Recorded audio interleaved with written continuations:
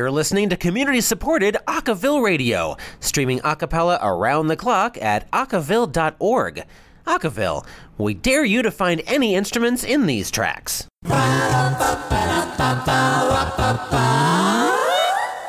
Welcome to this week's episode of Polyphony. We are talking today about festivals and competitions in this distanced era, and we are so thrilled to have a really incredible panel with us. We have Amelia Alder, who is the Director of Vocal Australia, which is dedicated to serving the a cappella community of Australia. We have Amanda Newman, the Executive Director of Varsity Vocals, the home of the real-life Pitch Perfect since 1995.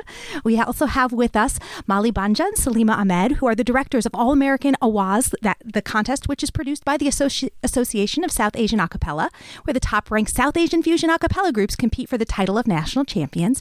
And last but not least, we have Suba Sankaran and Dylan Bell, who are the artistic directors of Sing Toronto, the Toronto Vocal Arts Festival, Canada's premier a cappella festival. So welcome to all of our guests, and take it away, Aaron.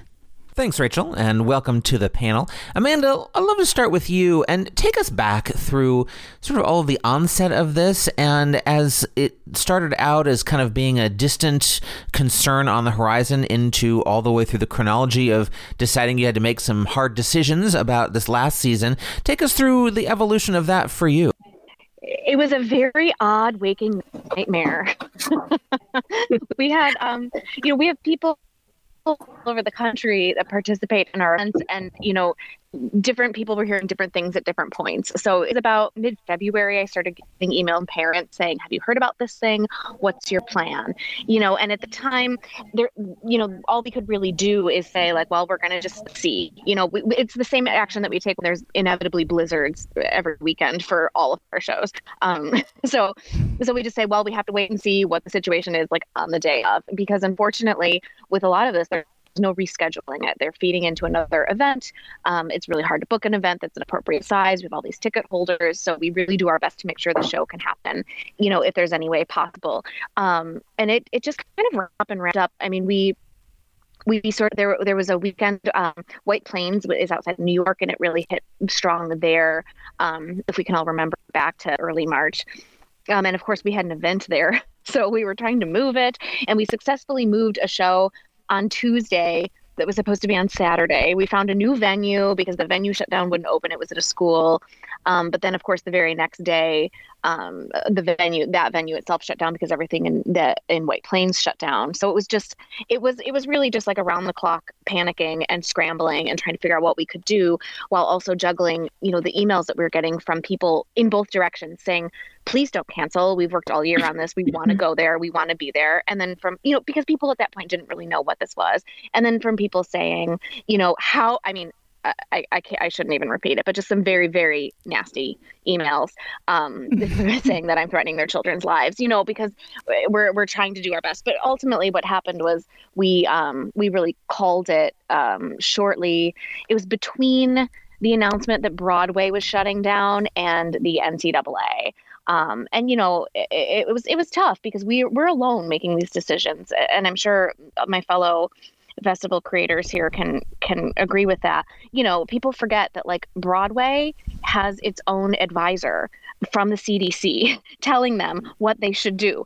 I'm just sitting in my living room in a Chicago suburb, like dealing with nasty emails. So it's like, we're just trying to do our best to ensure, of course we want everyone to be safe, but we were trying to, figure out any way possible we could make it go, because, at that point, none of us knew what it was. It's like, it's a snowmageddon every weekend. So it's hard to know what's alarmist and what's real. So my long-winded answer was, it was a nightmare. It was day to day. And then I had there was a lot of crying, and there was a lot of sadness about it, because, ultimately when we had to pull the plug, even on finals in April, I think we had to realize, I'm sorry, I'm talking so much. But I think we had to realize before a lot of the country or the world really, well, definitely the United States, we had to realize sooner than some that, these cancellations and quarantines and shutdowns were not for the short term. If stuff was going to get shut down in the fall or in the spring, then it was going to be shut down in the fall. And that means students wouldn't be going back in the fall, which means not only do we not have a 2020 season, but we don't have a 2021 season. So that was really devastating in a way that I think a lot of people are just now starting to appreciate, but I'm sort of already over it. I didn't mean to speak so long, and I'd love to hear what everyone else's experiences were. Misery loves company, I guess, but it's so sad. It was so sad. Well, and Selima and Molly, your cycle of your competition is a little bit different than the varsity vocals competitions, but it was affected in a lot of the same ways, I would expect. How was that evolution sort of happening for you around that same time frame? Yeah, I think, and Molly, please add on, but yeah, of course. It's funny, like Amanda, hearing what you're saying, because, I'm just thinking back to that time in March where we were on the same boat and we were like, yeah, I have no clue what to believe. I have no clue like how to move forward. We're just like three Two directors girls, right. of this competition, like wondering what to do. And so for our competition season's a little bit different. We don't have like regional competitions. We do have something called bid competitions where, it's a similar idea where teams, and we call them teams, do kind of follow a bid point system that we've created and everything. And we have only 7 of them. And so I think the point at which we were like, oh goodness, this might be a problem for us is when our last bid competition of the season, Awaaz in Texas, they were kind of thinking like, oh, like this could be a problem. This could really be something that is going to take us down that year. So it kind of scared us then. And then later on, as we kept going, kept an eye on it. And then eventually we were about to have our competition in San Diego. And so we were looking at, the health ordinances in San Diego and all these things. And then we were like, okay, we need to call it. And it was definitely with heavy hearts. I mean, our board worked really hard to plan it.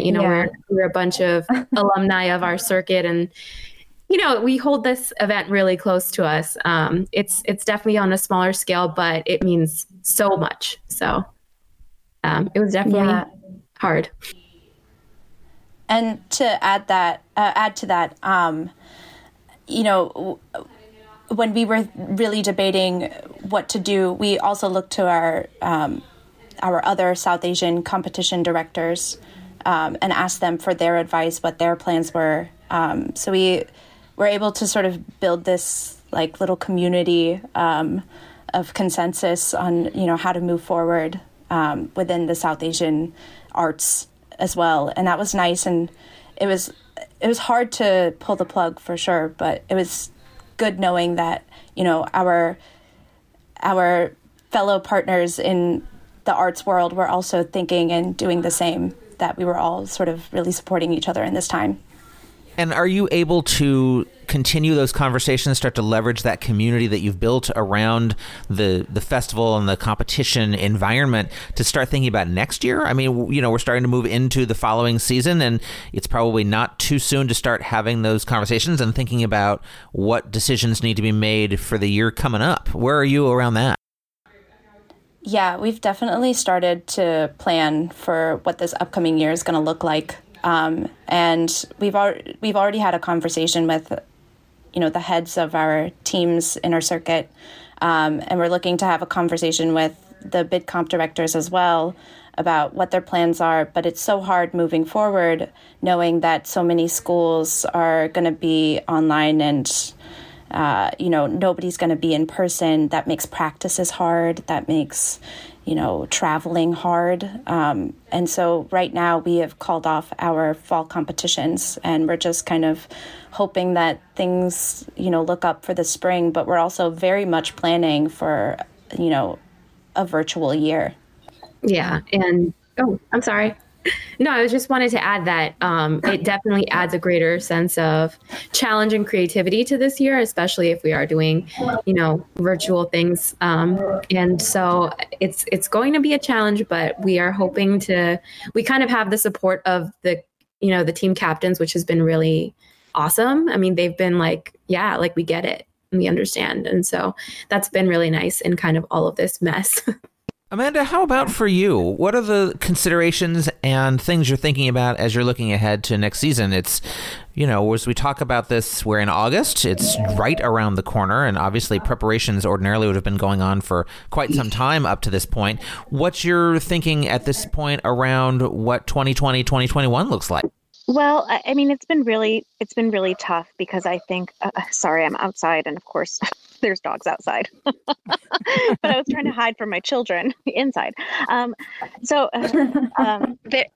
think it's been really tough because, like Molly was saying, schools won't be in session. So students can't, it's not just a matter of taking a show that was live and making it virtual, because that's one thing. And there's so many complications with live streaming a live event, with getting the audio component right. It is so different. And I see my fellow festival and competition creators nodding and smiling here because it's so hard, and we get asked to do it all the time, but the audio from it is really difficult to capture correctly and have it be worth someone's time to even listen, let alone pay for. So if that's something you're going to invest in, it's a challenge. But on top of that, you can't even get the students there together, and the students can't even exist as groups because getting together in a small room to sing, I mean, singing is sort of shut down for the year. It's a super spreader, situation. So, that's been a real challenge as well, because we want to try to provide an opportunity for students to do something this year, but you're looking no longer at having anything live or streamed from a live setting. You're moving into recorded acapella, and so it's a different ballgame. I mean, you're looking at people being able to use, technology to make their performance better. You're looking at licensing implications for putting up, because it's all cover music. There's a ton of, and that is even changing as the weeks go by. I mean, YouTube is changing its licensing agreements. I think it just changed something this past week. So being able to present this material, and we're talking about, for my competition, it's 600 groups. If they were doing their traditional sets, that's, how many artists and songs to get sync licenses for? It's completely out of the question. But in order to get that out there, and is there value? We're asking ourselves, is there value to getting students to do something that can be evaluated virtually if they can't have the experience of watching it all together in one place, the way that you could watch a live stream of a show, because you don't really get that same experience. So, we're making, I meant to make an announcement earlier this week. I was telling Rachel, from your show this, and earlier this week we had it all set up, and then something changed. And so now we're sort of still finagling it. So it's very difficult, and I'm sure everyone else here is in the same situation. Well, and I mean, as we look ahead, I don't want to be Debbie Downer or anything like that, but Debbie Downer it. This is we are all Debbie Down. I am in full Debbie Downer mode. I mean, we're always helpful, and we always want to try to provide something, but this sucks. Let's not find another, I don't know. Let's not, whatever the saying is, split hairs about it. Someone help me out. But Sugarcoat? Yes, let's not try to sugarcoat it. That's a prettier way of saying it than whatever I had in my mind. But it's terrible. I mean, and it's a time when we all really want music and would love to go, not only just be in the same room as each other, but have music. But the nature of technology and licensing is, it changes what we're as live event producers, what we do. So it really sucks, and it could last for longer. And I'm really trying not to think about it lasting longer than another school year. But if it does look like, heaven forfend, that this should go on for a longer period of time, are there things that you can do with a different time horizon, with more time to plan for, a 2021, 2022 timeframe or beyond, that would allow you to salvage some elements of the experience, do you think? To plan in advance? I mean, I don't know. I not that I haven't really thought about that.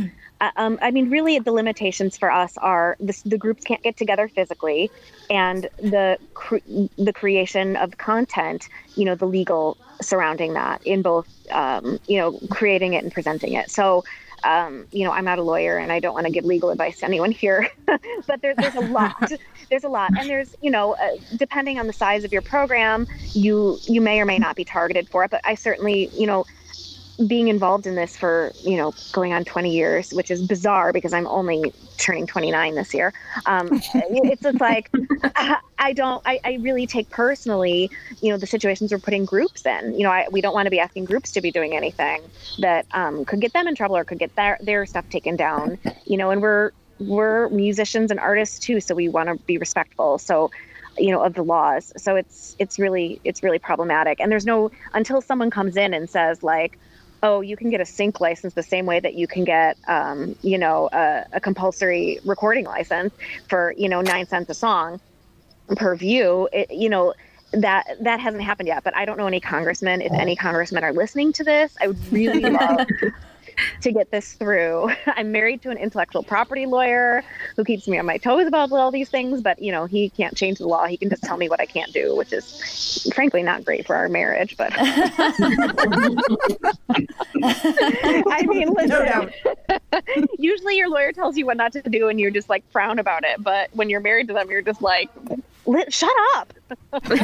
Molly and Selima, for you, because you seem to be in very close connection with the universe of teams that you're working with, and it's a slightly smaller group than for Amanda and for Varsity Vocals, does that help in terms of looking ahead and planning and contingency planning about options in the future? I think the beauty of just like we have only about what was it, 70? 70, yeah, total teams. Mm-hmm. And so exactly what you were saying, Erin, the nice thing about that is that we really do have direct communication with them. And so in that conversation that we had with them recently over a nice big old family Zoom, we were talking about just the different ways that our season could go. And so they were very receptive of just virtual putting out content,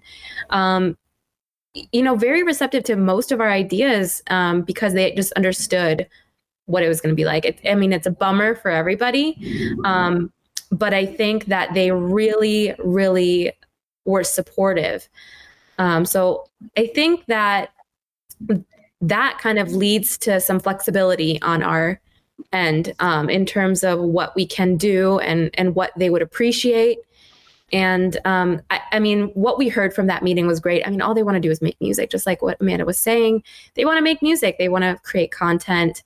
And so we are looking for ways that we can support that. And whether that is, so closely to the traditional competition that we're used to running, or if that's by other means, then, they're certainly amenable to that, which was really comforting.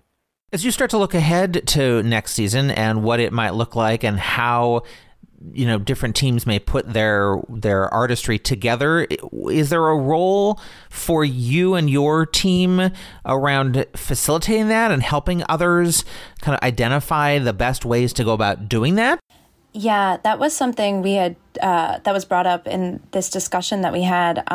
And, fortunately, we had some teams that were already sort of working on the logistics of, how to practice over Zoom and how to, meet up virtually and how to still sharpen their artistry and continue making music. So it was a really nice moment of sharing information and sharing lessons learned within our community. And I was really shocked and surprised that these teams were even thinking about this over the summer, that they were really thoughtfully trying to make sure that they were able to continue what they're doing.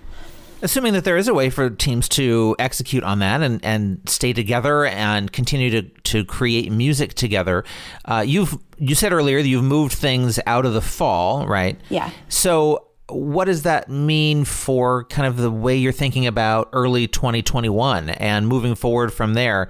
Are there plans underway? Do you have a sense about what the timeline is around deciding on that? Sure. Right now we're hoping that our bid competitions, formulate some sort of plan A, B, C to dealing with this pandemic. And of course, a part of our responsibility in overseeing them is making sure that they have the resources to execute any such plans. And so that means, who do we need to get in contact with in terms of, sound engineers or, content creators? What sort of resources do we need to put out to the general circuit in terms of how to record on an iPhone, how to record on, any sort of device, how to put together some of these virtual online creations that so many a cappella groups have been putting out in this time. You talked about your role in part being to make sure that these groups have the capabilities and the resources and the things that they need in order to create this content. Is there a role also about making sure that the teams do that in a way that's healthy and safe and sort of consistent with all the things we know about the virus? Is that part of what you're about or not? Where does that come down? No, I mean, like Molly was saying, we're very much looking forward to sharing a lot of virtual resources for these groups and these teams. And, I don't think we by any means have made it seem like we are encouraging them to actually get together in person. In fact, I think that a lot of what we discussed on our meeting together was more so, how can we make this happen remotely? Because, I don't think it would be very responsible of us to even have any guidelines like that when we are really, we're not experts on this at all. We're not medical experts. We're not public. Well, Molly is in public health, but yeah. So my feelings are like. But so we are just trying our best to do what we think is responsible, and really are looking forward to kind of giving out resources during that fall semester, so that if we do have the competition in some format by the spring, groups will be ready for that virtual competition or showcase, or they'll be able to use the skills that they will have acquired from the fall time. So Amanda, you had mentioned earlier that you were very close to figuring out and releasing what you were planning on doing for the season coming up, but a few life-related things got in the way, logistical things. I wonder, as you come back to conceivably releasing that very, very soon now, what the considerations are, what you're thinking about, what the general outlines of things might be in the spring, for example. Well, yeah, you're right. We're planning. I really wanted to do it before so I could talk to you about more specifics, but everything blew up the other day. We're planning on making our announcement tomorrow, but don't hold me to that. The night is young, and to tell groups what the opportunity that we can provide this year will be. We're not planning on anything happening in the spring. I don't know. I'm not a public health expert for sure, but I don't think groups are going to be back in the spring. And also, just if they're home in the fall, like groups for our tournament anyway, it starts really in earnest in January. So that requires them to be practicing together in the fall. So we're sort of going full virtual this year. We had a lot of venues that we lost our bookings with, but they were several of them were kind enough to roll us over to 2020. Start to 2021. So now we are talking to them about rolling over to 2022, which is just, appalling and sad. But, that's sort of where we're at. We're sort of not planning on anything happening physically this year. And to some extent, I think it's going to be really great because I think it's going to challenge us all in new ways. The tricky part about it for me is that I'm very aware of the industry that exists around our tournament, not just, my contractors, employees who, largely volunteer, but do make enough money doing this that they, to take care of their lives and their families, but also, the sound engineers, and there's coaches that, do stuff all year. And, those are all people who are now asking, what the year is going to look like, if they can plan on, coming out to run sound for, 6 of our shows like they usually do. And the devastation, the ripple effect, it's no one's fault, but it's hard to feel the responsibility of that. So, while it will be great that we can put on, something for the students to participate in, there's still a twinge of sadness for me in it, that there's, a lot of people that are sort of left behind in that. So we're going to do everything we can to make a go of it the following year, even if, I think it's going to be a very long time before people are comfortable, with sharing microphones or sitting, in very close proximity to each other in old theaters that seat 800 people. So from a financial standpoint, our shows are going to look a lot different for a long time. And, this is my full-time job, but, and several other people work, sort of full-time on this at this point, but, just all those other contractors and people that have an involvement in here and in a stake that's larger than, it's not for a lot of people that are involved in this, it goes beyond just, quote unquote, just their, college a cappella experience.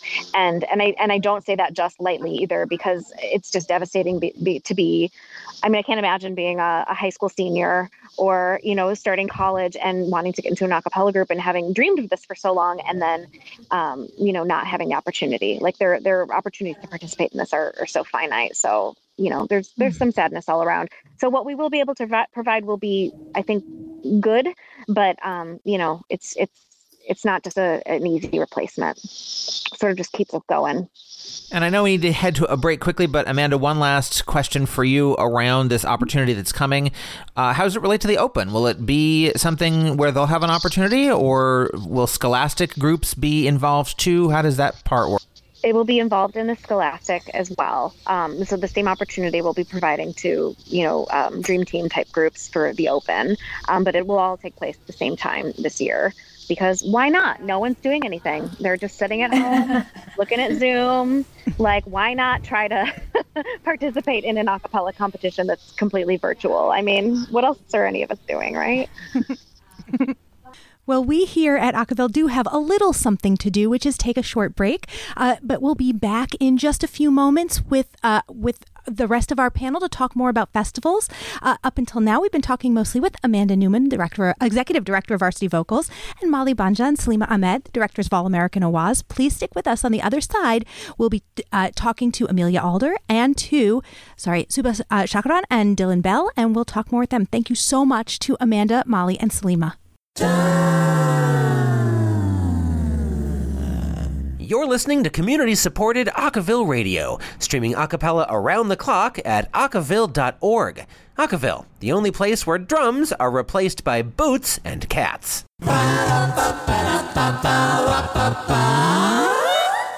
And we are back with our second half of Polyphony. In this half, we're going to be talking more about the festivals and how they are handling this social distanced era. We have again with us Amelia Alder, who is the director of Vocal Australia, and we have Suba Sankaran and Dylan Bell, who are the artistic directors of Sing Toronto. So welcome to Amelia, Suba, and Dylan, and here's Aaron. Thanks, Rachel, and thanks to all of you on the panel for joining us today. Amelia, I'd love to start with you, and maybe you could talk a little bit about the chronology of AcaOpen, how it relates to Vocal Australia, and all the elements that are a part of that, and then how the impact of the coronavirus sort of started occurring to you and how it affected the decision-making process on your end of things. Okay, so our main event is AcaOpen, which is the Australian A Cappella Awards, which is a competition, but we do have festival elements to it and workshops and stuff as well. But coronavirus, obviously, everyone about February, March was starting to go, something bad is happening here. And we only launched our 2020 season in Feb because we're being on the other side of the world from you, we do everything like in the reverse 6 months from you. So you have your big events kind of happen April at the end of your school year. We have ours like September at the end of our school year, or right before all of our older kids go into exam mode. Normally the groups have until about May to apply, but we try and get a lot of them to apply in March. We had Deke Sharon, who was supposed to be coming this year to be our guest presenter and one of our guest judges and workshops and all of those sorts of things. So Deke and I had been in chats lots during February, just going, I don't think this is going to happen. Like, I think we're going to have to cancel. Like, as soon as we could see, oh no, it's spreading worldwide. And so I cancelled pretty early, mid-March, for a September event, which kind of was before a lot of other groups who had April and May events overseas were cancelling. We cancelled because it's like it's not going to happen. We're in a pandemic. There's no point like waiting when it's clear this is going to be around for longer than a few months. And even if it is around for a few months, those next 6 months between, March and September are when the groups would need to be rehearsing. So even if Australia was amazing, which we almost were, then our groups would have been able to be rehearsing and at some point, but they would have missed half of their rehearsal time. So regardless, it was like, it needs to be cancelled. So we cancelled in mid-March. And most of the groups were pretty understanding of that. I think they were a bit shocked because we were quite early in our announcement, and a lot of their other events had not been cancelled at that stage. Everyone was still rehearsing. People were still at school because at that stage of our school year, it was all fine, and had very, very low numbers. Pretty much the only numbers coming into Australia at that stage were from international flights, and all those numbers were in like hotel quarantine and stuff like that. So it was not so much in the community. So we didn't have community transmission at that stage. So it was like, okay, well, we might pull through this and we might be okay, but regardless, it's going to affect rehearsals, it's going to affect other things. So since then, a number of our states are actually doing amazing. They've had 0 community transmissions for ages. So the Western Australia, one half of our country pretty much, they're all fine. And we've got border lockdowns between all the states. Pretty much some states are open between others, but it keeps changing, opening and closing. There's on our eastern coast, we have 3 main states and a territory as well. And at some stages, those ones have all been open. But now our lovely state that I'm from, which is from Victoria, I'm a Melbourne girl, and unfortunately, we had some hotel quarantine issues where somebody broke the rules and then got the virus and then spread it to the community, and then a whole stack of other people. 1 in 4 people in our state were not following the rules, and even though they'd tested positive, they were still going to work. So then all of a sudden our state got cases, and all the other states in Australia are amazing. They're pretty low, and minimal community transmission, if any at all. They're just mostly just hotel quarantines, and so it's changed. So a lot of the states in Australia, some of them are still rehearsing. School groups are often rehearsing. The adult groups are not rehearsing in most states unless they've had more than 30 days without community transmission.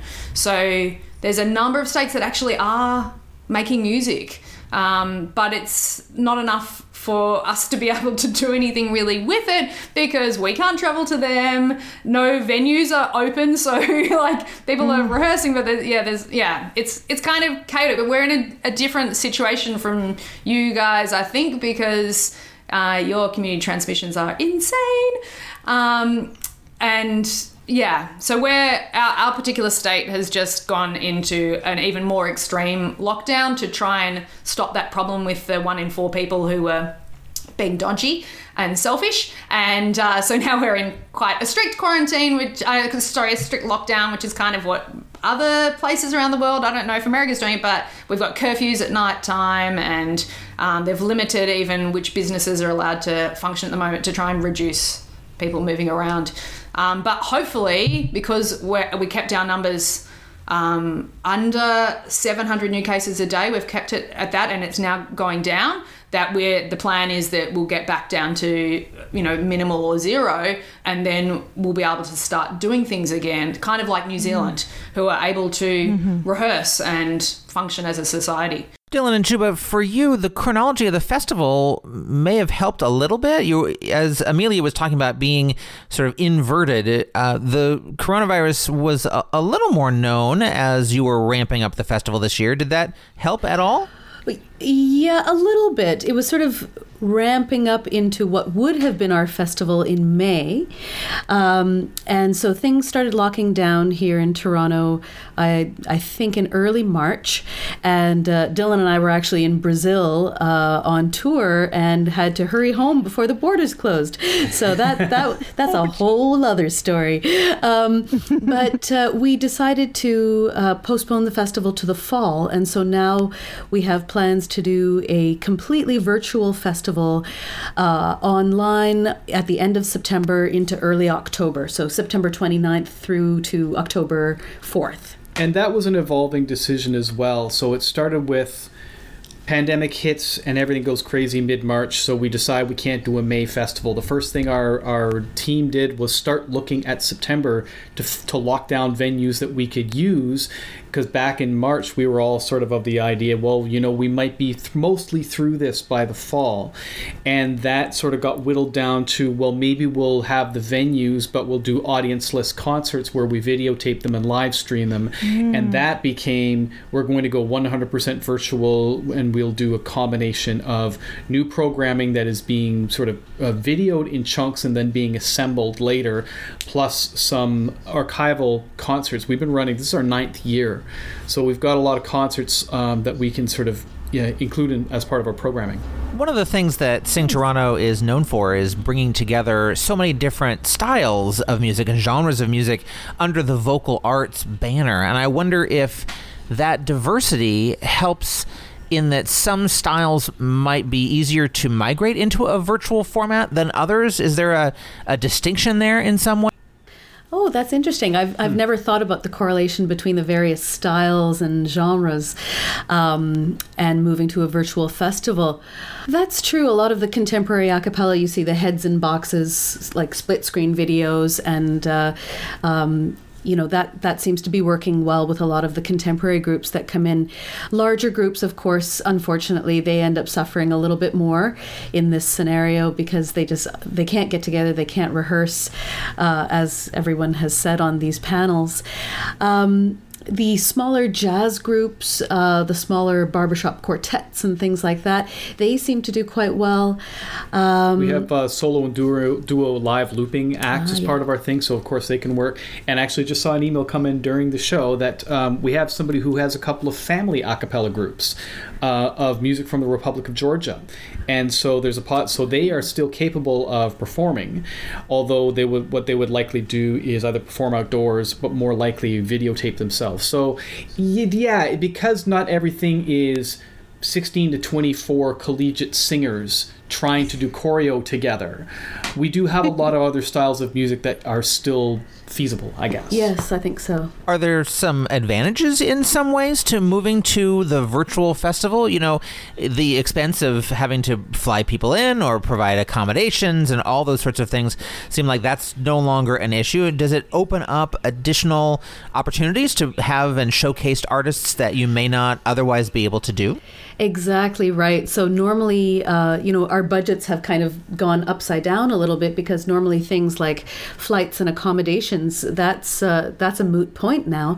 And so we're trying to get those international artists to be part of our workshop series because that would be the most interactive way that we can come across virtually rather than a concert setting. And that's really helped us kind of reimagine the festival and get a little bit creative and a bit innovative as well, I would say. We've had to sort of treat it as a paradigm shift. So rather than either saying, what can't we do, or how do we emulate what we would have done, which is the way some of the thinking goes, it's a different world, what can we do now? And that's where you can bring in a workshop leader from Sweden that you may not have planned on bringing in. So yeah, it does. We're trying to find opportunity in crisis, I suppose. And the other side of that, of course, is being in a multicultural society and city like Toronto, which is basically a cultural mosaic in and of itself. It means that we have a lot of these international treasures, so to speak, in our own backyard. So that can work in our favor, like this family who comes from the Republic of Georgia. They live in Toronto. They sing the music of Georgia. Yes, exactly. Sing the music of Georgia, but they live in Toronto. As we think about the different components that a lot of festivals have in common, there's sort of the workshop education area, there's the performance, sometimes competition area, and then there's also the social component too, which seems sometimes hard to get in this new world order we're in right now. Amelia, I wonder how you're addressing some of these different components of what a festival would ordinarily bring together. Well, the thing that we've launched recently is that we're doing a recording projects, but what's interesting for Australia is not many of our college groups, and definitely none of our high school groups, they're not really making singles or albums or anything. It just hasn't really happened yet. There's some that have started recording. Our industry is a little bit behind you guys. Our company's only existed for 10 years, and when we started there weren't really many contemporary a cappella groups in Australia. I could probably count them all on one hand in the entire country. And so groups have just been building their skill up, but they hadn't really got to that stage or that financial point where they were recording. And we'd previously put out collaboration albums. We'd done 2 of them. Our last one was back 5 years ago though, and before our Osaka event started getting big, and I've been spending all my time and energy on building the live event. But this year, because it was our 10th anniversary, we decided, great, let's do another collab album and get groups to start recording, which was going to be the plan anyway. And then now, because of coronavirus, we're just spending way more time making that happen, because a lot of groups are now starting to work out how to record themselves because they wanted to put out a virtual choir video. And so people in their groups are going, oh, I'm going to learn how to edit, I'm going to learn how to do this. And so their skills are still a work in progress, but we've also offered to enhance, if they'd like to up their skill set or up their quality of their product, then we can help them with parts of that project. We obviously can't help them with tracking because they kind of got to do that themselves because we're not coming into their houses or wherever. But if they want us to help with editing or mixing, then that's something that we've got people in our team that normally work in our sound engineering side of our live shows who absolutely have the skills, such as, well, actually he's an American and we stole him from you guys, but Richard Steigner is now one of ours. Sorry, he's ours. So he's you're not giving him back. Sorry. Yeah, no, really, we're not. We're doing everything we can to keep him. But he's one of our leaders in our production team and helping to try and get groups involved. And some of those groups obviously are on their process, on their way to making tracks, and others it's oh, this is a good idea. Maybe that's something that we can be part of, and that way we can all support each other, because we try to create a very supportive environment even amongst our competitors, because we see that there's quite a fair bit of rivalry is probably the best way to say that without swearing in America, in particular between competitive groups. And we've always tried to initiate that we're a small community in Australia. We really need to support each other. We need to celebrate each other's successes. Even if that group beats you in the final, it's not about that, because next year you could move cities and you could be singing with that group, which has happened. Quite a number of groups have moved cities and joined other groups. So we just want to find a way with this album for them to still be able to celebrate what they're all achieving, and also to gain a new skill set. We think this is something they should be learning how to do anyway. So let's make it happen. And with that as well, we've got one track that's going to be a collaborative track, but we're doing it. Richard's going to write an original song, so the singers who choose to participate will get to have a few Zooms with Richard, and he's going to talk about his writing process and bounce some ideas off them, and then he's going to go away, write the song for the group, and then they'll all go and track themselves, so that we have an actual collaborative track, that an original one as well, that's going to happen as part of that process. So that's how we're sort of going. We do want to sort of find ways to go around the workshop stuff too. There's a lot of other organizations that are running so many free workshops at the moment, and my headspace is like, if I'm going to spend time doing that, then I need to have some kind of financial incentive coming back, because, you know, as we know, everything's tough at the moment if you're a musician. So if there's other people running free workshops, then it's like, do I need to run this exact same product when it's out there 3,000 times over? So what can we do that is unique for our community? And this album, I think, is our main focus, and because we can make more than one volume, and we can do another volume next year, and we can help them with their skills in the meantime and get them better at this, and in the meantime they're still practicing, they're still arranging, they're still doing all those other things, but they're just doing it individually. If their state permits, they might be doing it together. So well, and it seems like it's giving you an opportunity to set a new tradition, perhaps something you want to do more often. Obviously you've done those collab albums in the past, but it's been a while, and maybe this sets it into a new trajectory of some sort. Yeah, like I would love it to be a yearly thing, and it's just always been a time issue, because Osaka was in its early days, and I just needed to throw every minute of my spare time into trying to build that momentum and get it bigger and bigger while the energy was there, and while the interest was there, and everyone was like, what's this new thing? But now that there's a love for that, people like are obsessed with it, then I know, okay, if I just, and I've refined my process of working so that I don't have to spend hundreds of hours on certain things. I've got a streamline process for the live events. I can actually, in future years, be able to dedicate an amount of time for this as well. So, Suba and Dylan, I wonder about that social element of a festival experience. It seems like it's the most elusive thing to try to bring to this virtual environment. Are there ways or thoughts that you're having about how to infuse that into what you're doing right now and what you have planned for the festival? We have an event that we did previously, which is a mass choir event, where we basically get the community together. We have a workshop leader who sends them the music ahead of time, and that culminates into a concert. And it was very successful. We had, I think, 125 people on stage. And of course, you know, that just scares people nowadays. But we're planning on doing sort of a virtual Insta choir, as it's being called, this year. So that's going to happen virtually. That'll be one way. We've also had these sort of live karaoke events with a group that Dylan and I sing with. It's an 80s a cappella group called Retrocity. And so last year we did our retro okay at a bar where we would basically extract the soloist from the group and bring in somebody from the audience to sing that particular 80s classic hit. And it was a hoot. It was completely off the hook, really high energy.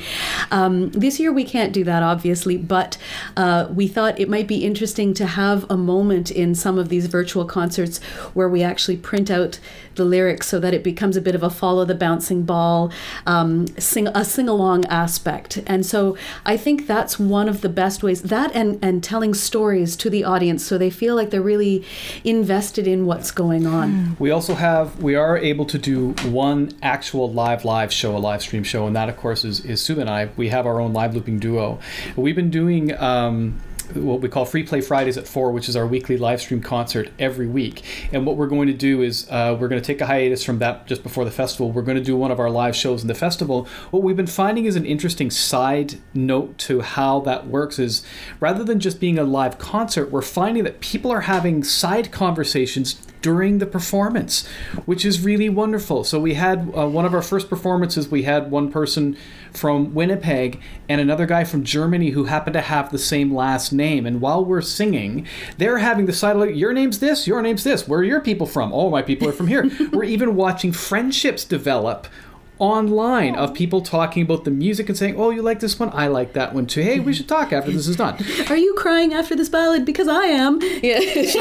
So it's these are the things that you wouldn't necessarily have this level of fellowship in the middle of a show. You have it before, you have people talking afterwards, but rarely do you have something simultaneously. So I'm finding that the live performances are offering people this opportunity for community.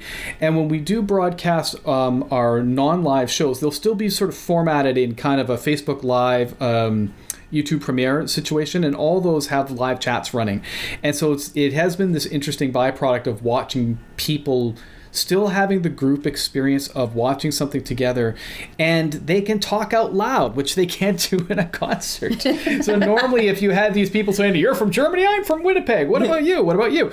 Normally that would drive you crazy as a performer, but now you get to watch it and be quite delighted that these people are connecting in parallel with the actual music. That's really great. Are there specific tools or strategies or techniques that you can share with people who might want to try to infuse that community feel into other things that they're doing as well? Things that you found that seem to work really well? Well, as I said, we do the sort of sing-along thing, which certainly encourages people to just get up and sing or dance or whatever it is that they feel like doing in their own living rooms as they're watching and listening. We've also put out requests. And so we've said, what do you want to hear? Because we'll have a think about it and make a little arrangement of it and package it back to you. And that's been really appealing to the audiences as well, because again, they have kind of a personal stake in it or a personal investment just in the fact that it came out of their minds. Hey, I think this would make a good 2-voice a cappella song, that sort of thing. And in the live situations, we've been able to, because it is live, we can actually interact with people while they're commenting. So we'll say, oh, we see that so-and-so is here from the UK. And we'll often say something in our program, and they will end up responding on the chat, or they'll be commenting about something that we said. So it ends up being something of a conversation, which works well, at least during anything that can be live streamed from a small group. So it ends up becoming a very small salon or house concert type of situation. We also have a lot of a cappella artists who listen to the show, which is really it's an honor for us. So folks from the Swingles or the New York Voices or what have you, Manhattan Transfer, and so we'll say to them, hey, if you guys have gigs going on, we're treating this like a family festival in the moment. Put in your links, let everybody know. Let's just make this a cappella family bigger and better. Amelia, I know being in Australia, you are always in the future from where we are in the United States and in Canada. I wonder if that has translated to thinking about the future. What about as you start to look ahead towards 2021? Your cycle allows you a little more time, I suppose, for thinking about that, but have you started to consider what next year might look like for you? Look, I in my head, and for any Vocal Australia Ozaka people listening, there's a good chance that 2021 is not going to be happening how you expect, even though our event would be like normally a September-based event. We're all assuming that by March next year, it's still going to be dodge. Even if some vaccines might arrive at the earliest by then, it's unpredictable how long it will take for that to really eventuate and to make it to everybody worldwide or whatever. But who knows? Like with Australia, there's chance that we can get back down to really low numbers and be like New Zealand. And hopefully, like the government has made way more expensive fines for people who are selfish. So hopefully that might improve our statistic and get us down. And if we get down to low numbers, then we can be at least rehearsing together. They might not be able to be doing concerts, but then maybe we can be live streaming things or whatever. But I'm just not looking too far ahead and just going, well, what can I do for now? And then when our numbers get down, what can we do then? But we've also seen, like, we got down to 0 cases, and then 3 weeks later we were back in with high numbers and going into lockdown. So even when it gets down to 0, it's got to be sustained before you can even consider anything anyway. So I am really hoping for that vaccine. But in the meantime, not planning for live events. And potentially, like, we did have a stage where you were allowed like 5 other people in your house, and some of the small groups were starting to rehearse together at that stage, although I don't encourage that because you are in smaller spaces and aerosols and all of those things. And, once again, I'm not a medical person and I am not a public health and I'm not a lawyer, but I personally wouldn't have made those choices even though you were allowed however many people in your house. And I did comment on many of those people's posts going, is this the right choice? And so I wouldn't be encouraging that, but if we're at the stage where we've made it 30 days without community transmissions and we're allowed to stand in a big gigantic hall and be spread out 5 meters apart or whatever it is, then or whatever you guys say, however many feet, then I don't know, whatever your maths is, then, you know, then hopefully we can maybe do those live streams of some of those smaller groups in particular. But yeah, I'm not planning for a live normal, nothing's normal anymore. I'm not planning for a live normal Osaka event or any other kind of things like that. But hopefully we can maybe, you know, look at whatever other options are out there, like the live streaming or those kind of things. But yeah, I don't know. Ugh. And looking at Sing Toronto, are you starting to think about next year at this point? You're still in the throes of the current festival season, of course, or is it we just had sort of one day at a time at this point, you think? It's the one day at a time. We just had our board meeting a couple of days ago where we've actually for the first time broached the subject of what about next year. And it's actually the first time we had done that. I think we had been sort of assuming or hoping that things would be ready by next May. Now we're saying we could do what we did this year, which is kick the ball down the field a little bit to September. But then what about then? You know, do we decide earlier on to go virtual? We're very conscious of the fact that as sort of leaders in the a cappella field, as we are all are as presenters, that we have a duty to message clearly and to, in our opinion, stay at, or better yet, behind the curve in terms of what we're suggesting people do. So we don't want to project an image of people singing together when it might be safe, or even if it looks safe today, because what we found is what we know today turns out to be different tomorrow. Yeah, so we basically have a plan A of if things go back to normal, or a plan B if we do what we're doing this year with our virtual maiden voyage. Yeah, I just wanted to add that, you know, I definitely don't want to, as you know, the leader of this organisation, I don't want to be encouraging anything that could potentially be risky. And, you know, that's something that you guys have all been saying as well. It's not about like, oh, does the law say that we're allowed to do this now, but is it safe? And just sure, because like, we can doesn't mean we should. Yeah, and you know, I had this debate with another choir director last night. It's like life always has risks, is what he was saying. And you know, we had risks beforehand. There was flus beforehand, and we chose to take certain risks, knowing that people could still get sick. And you know, it's like, yeah, but do you want to be personally responsible for running an event or encouraging other singers in your community to run a concert or even film a live stream in an environment that's not appropriate?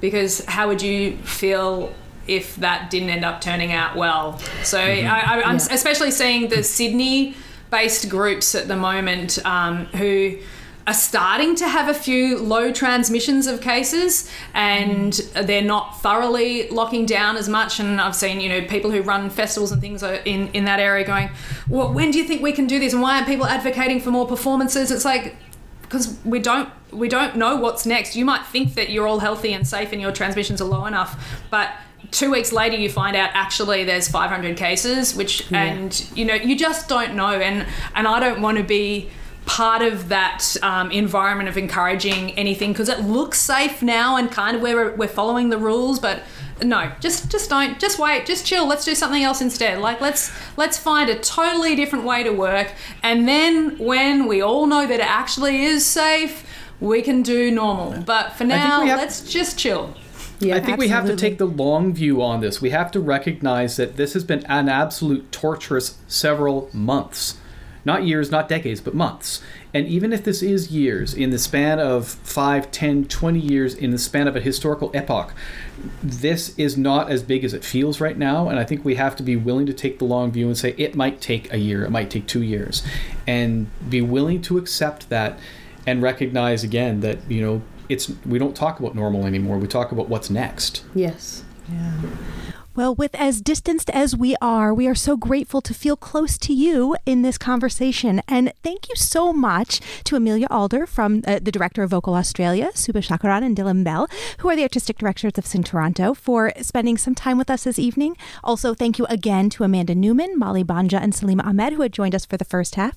And stay tuned for next week, where our topic will be on semi-pro and pro survival in this distanced era. We're going to be having Sean Garrity from Edge Effect, Mark Medjibo from Face, and Annette Phillip from Women of the World. So stay tuned, and thank you so much for joining us this week on Polyphony.